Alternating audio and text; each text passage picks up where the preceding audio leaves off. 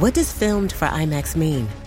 It isn't just a movie that'll look great on IMAX's screens. It means that hiding from a sandstorm feels like fear in every flicker. And every triumph is felt in every sound wave. And the things we've only imagined, you can truly experience those too. That's what filmed for IMAX means. Get tickets to experience Dune Part 2 now and IMAX's exclusive expanded aspect ratio.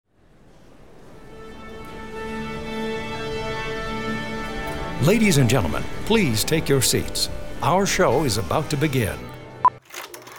When we think of John Williams, we immediately think of Star Wars, Indiana Jones, E.T., Jurassic Park, Superman, Harry Potter, but his body of work contains hidden musical gems that go way beyond his most famous works. This is The Soundtrack Show.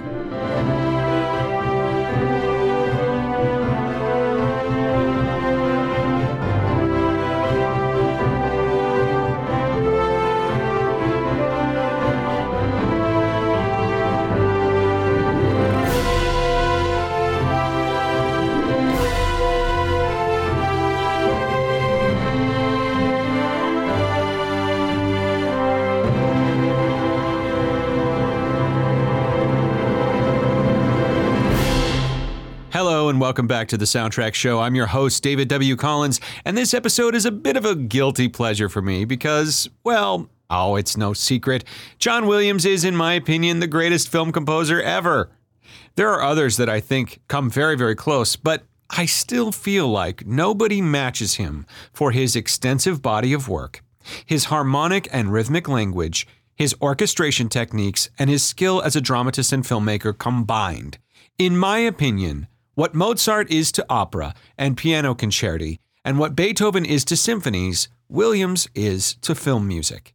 But we seem to celebrate the same film scores over and over again with John Williams. But what's amazing about his work is that there are so many incredible pieces of music from movies that we may have forgotten about.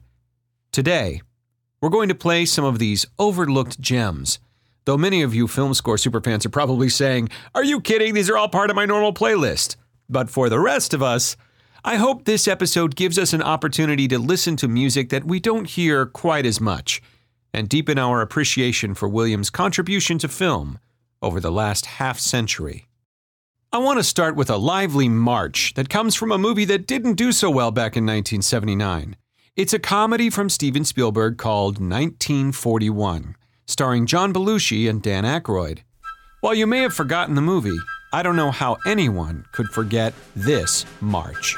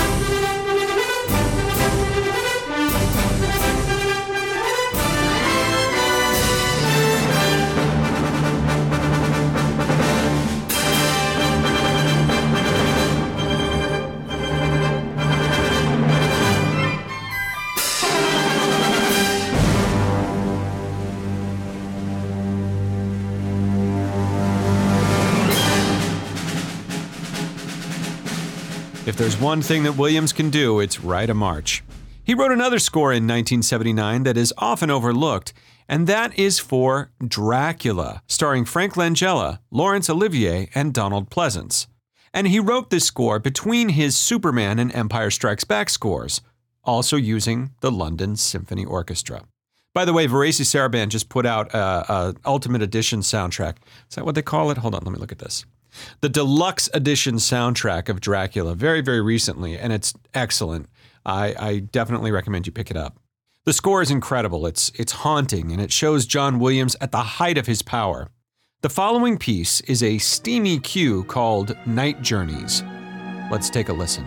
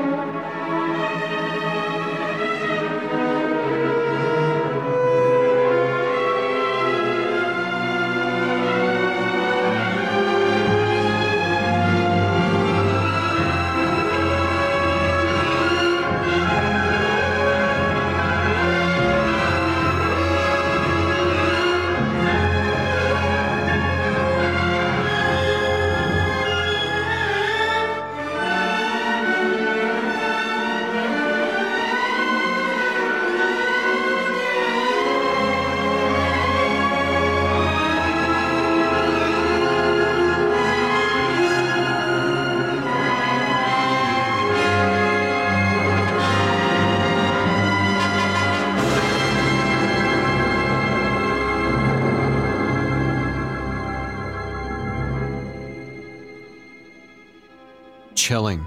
And what a memorable main theme for Dracula and his haunted love story. The 1970s were a time of tremendous creativity for John Williams, including a score for a John Wayne Western that I've always loved. It's very much in the spirit of Elmer Bernstein's score for The Magnificent Seven just a few years earlier, but definitely has a John Williams feel to it. Let's listen to this joyous, bright, and sunny title music for John Wayne's The Cowboys from 1972.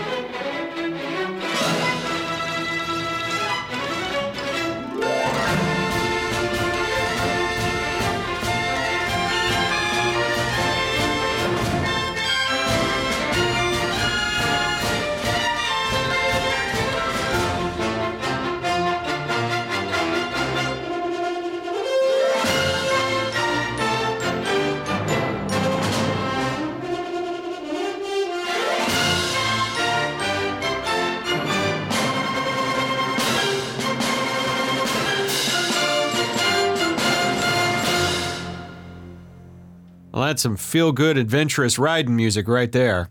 Oh, I love the Cowboys. And so did a young Steven Spielberg, who listened to it before he ever met John Williams. It's one of those scores that was even old-fashioned for its time in '72, and Spielberg, at the time, loved it. So much so that it began one of the greatest director-composer collaborations in Hollywood history. Here's another Williams piece for a Spielberg movie, 2002's Catch Me If You Can, starring Leonardo DiCaprio and Tom Hanks. It's a jazzy score that features saxophone, finger snaps, and marimba. It represents John Williams going back to his jazz roots or progressive jazz roots from the 1950s, and it gives us a theme for the FBI closing in on Frank Abagnale.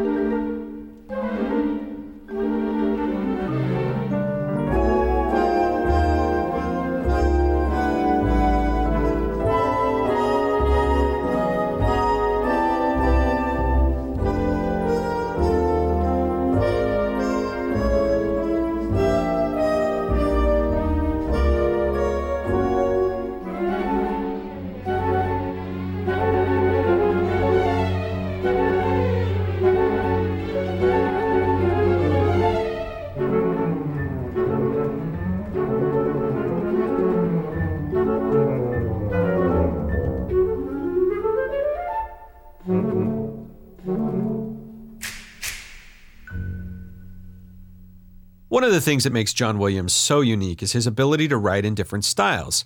He can channel Henry Mancini, or Jerry Goldsmith, or Wolfgang Korngold, Max Steiner, Bernard Herrmann, etc. But Williams has also crafted his own sound over the years. And one of the more wonderful aspects of his music is his writing for the human voice. His choral music is well known in cues like Duel of the Fates from The Phantom Menace, or some of the more emotional moments in, say, Home Alone. But one of my favorite choral pieces of John Williams' music is from a 1997 movie called Amistad. Amistad is a movie about a slave revolt aboard a Spanish ship named La Amistad, set in the year 1839. Mende tribesmen who were abducted for the slave trade gain control of their captor's ship while at sea. What follows is an international legal battle and a Supreme Court hearing with John Quincy Adams, played by Anthony Hopkins, arguing and winning the case for the tribesmen. Williams penned a tune in the Mende language based on a 1967 poem of the same name, Dry Your Tears, Africa. The lyrics to that poem go like this: Dry your tears, Africa. Your children come back to you out of the storm and squalls of fruitless journeys. This is one of my favorite John Williams pieces of all time, as the innocence, the joy of life is captured here, against the brutal realities of the Mende tribesmen caught up in the slave trade. Anyway, I hope you enjoy this piece as much as I do.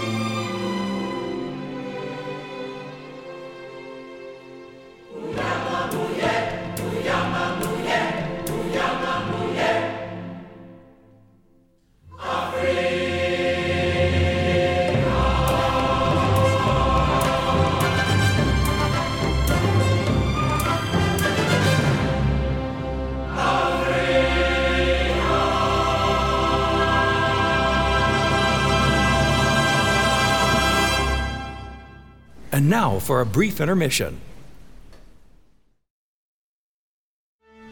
We return now to the Soundtrack Show. One of the reasons why I've decided to do this episode is based on your feedback about the show. And a piece of Williams' music that is brought up again and again amongst fans in the soundtrack community and by all of you on social media is his score for Hook, a movie starring Robin Williams from 1991.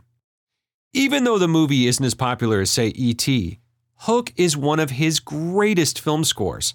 Here's a sampling of just a few cues from Hook by John Williams.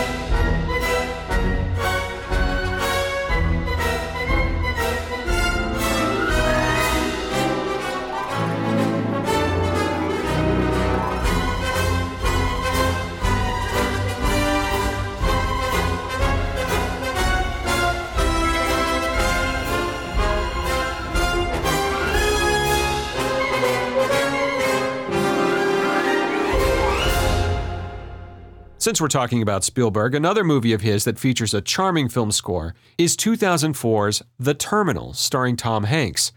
Hanks is from this fictional country called Krakosia, which collapses as a country. I mean, the government collapses while he's stuck in an American airport, and he's forced to live in the terminal. Here's Williams' take on a theme from that film.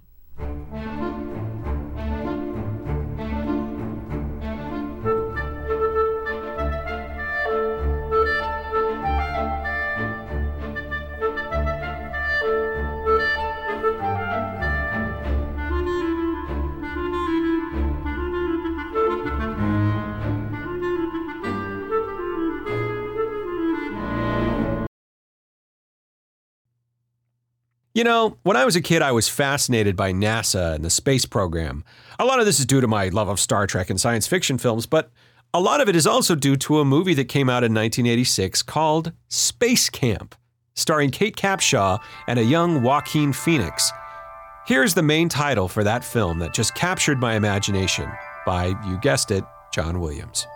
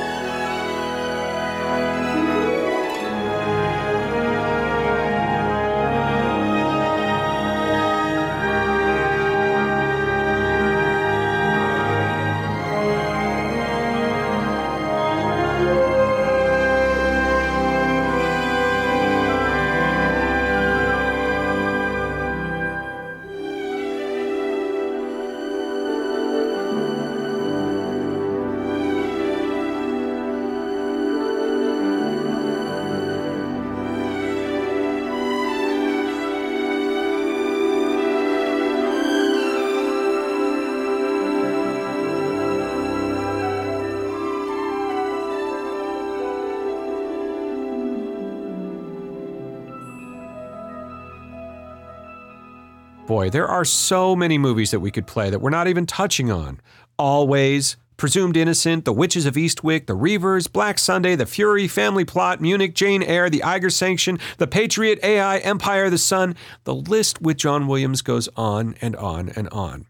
But before we play any more films, I want to touch on some of Williams' non-film work for visual media.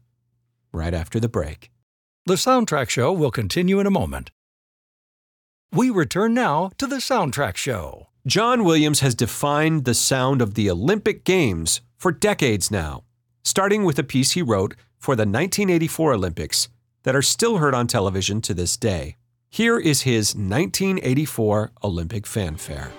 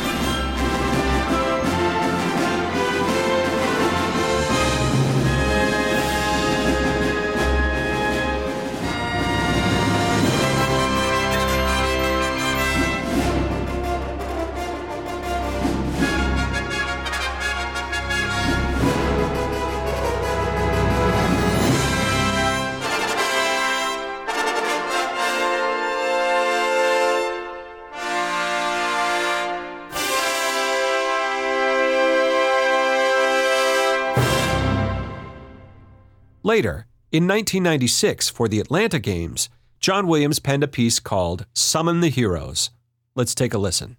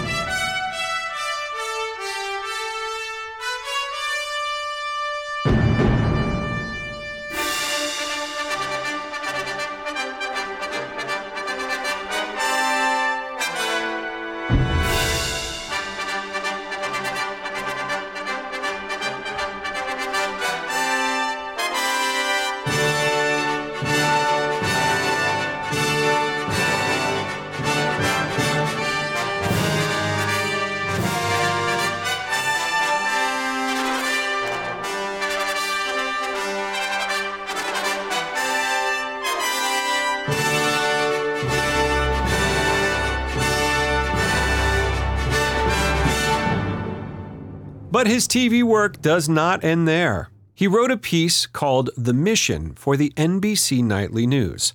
You've been hearing this piece on TV for years, but maybe you didn't know that this was John Williams. Let's take a listen to this.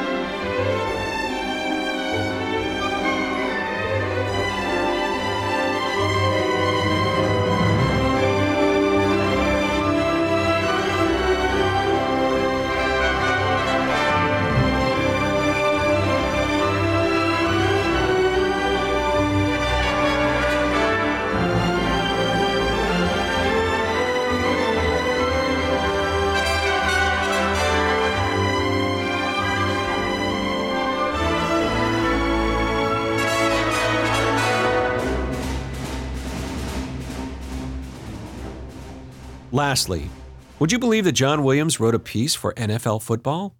Starting in 2006, NBC revealed a Williams piece that sounds like it's straight out of a Star Wars film.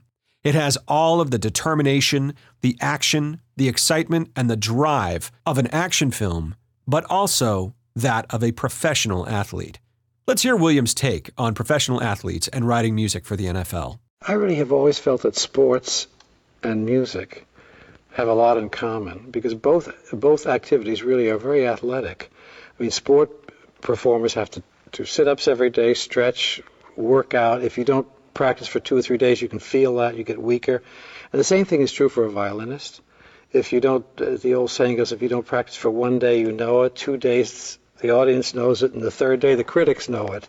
So it's a matter of conditioning and being in shape and that whole sort of thing of timing from a neuromuscular point of view. The activities are really very, very close. And you get fantastic performers at the level that we would now have with the NFL. And they are very comparable to the kind of people that play in professional symphony orchestras and the people that are playing in the orchestra on this recording. They're extremely accomplished, dedicated, there's a rigorous discipline thing behind it that is very close to sports. Well, the visual thing for me, particularly with football, has to do with the pace of activity, but especially these hits.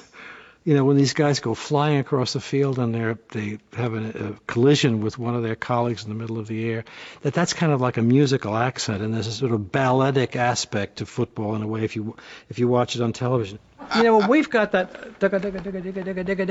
Can you have it as much energy as it has in the beginning? But at the end of it, like somebody's going to get pushed right in his face.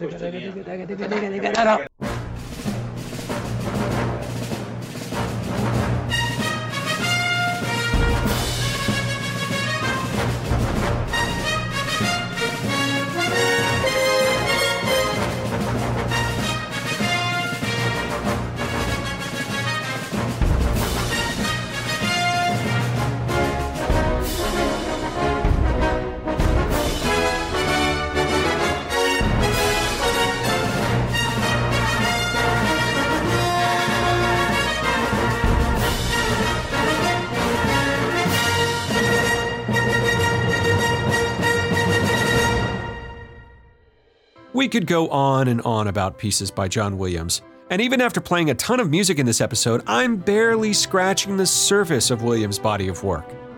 If you liked any of what you heard, I strongly encourage you all to seek this music out and actually take home a physical copy, or even purchase a digital copy where available to support this kind of music. John Williams gets a lot of airtime, I know, but I hope that this episode brought to light some of his pieces that don't always get the spotlight. Thank you.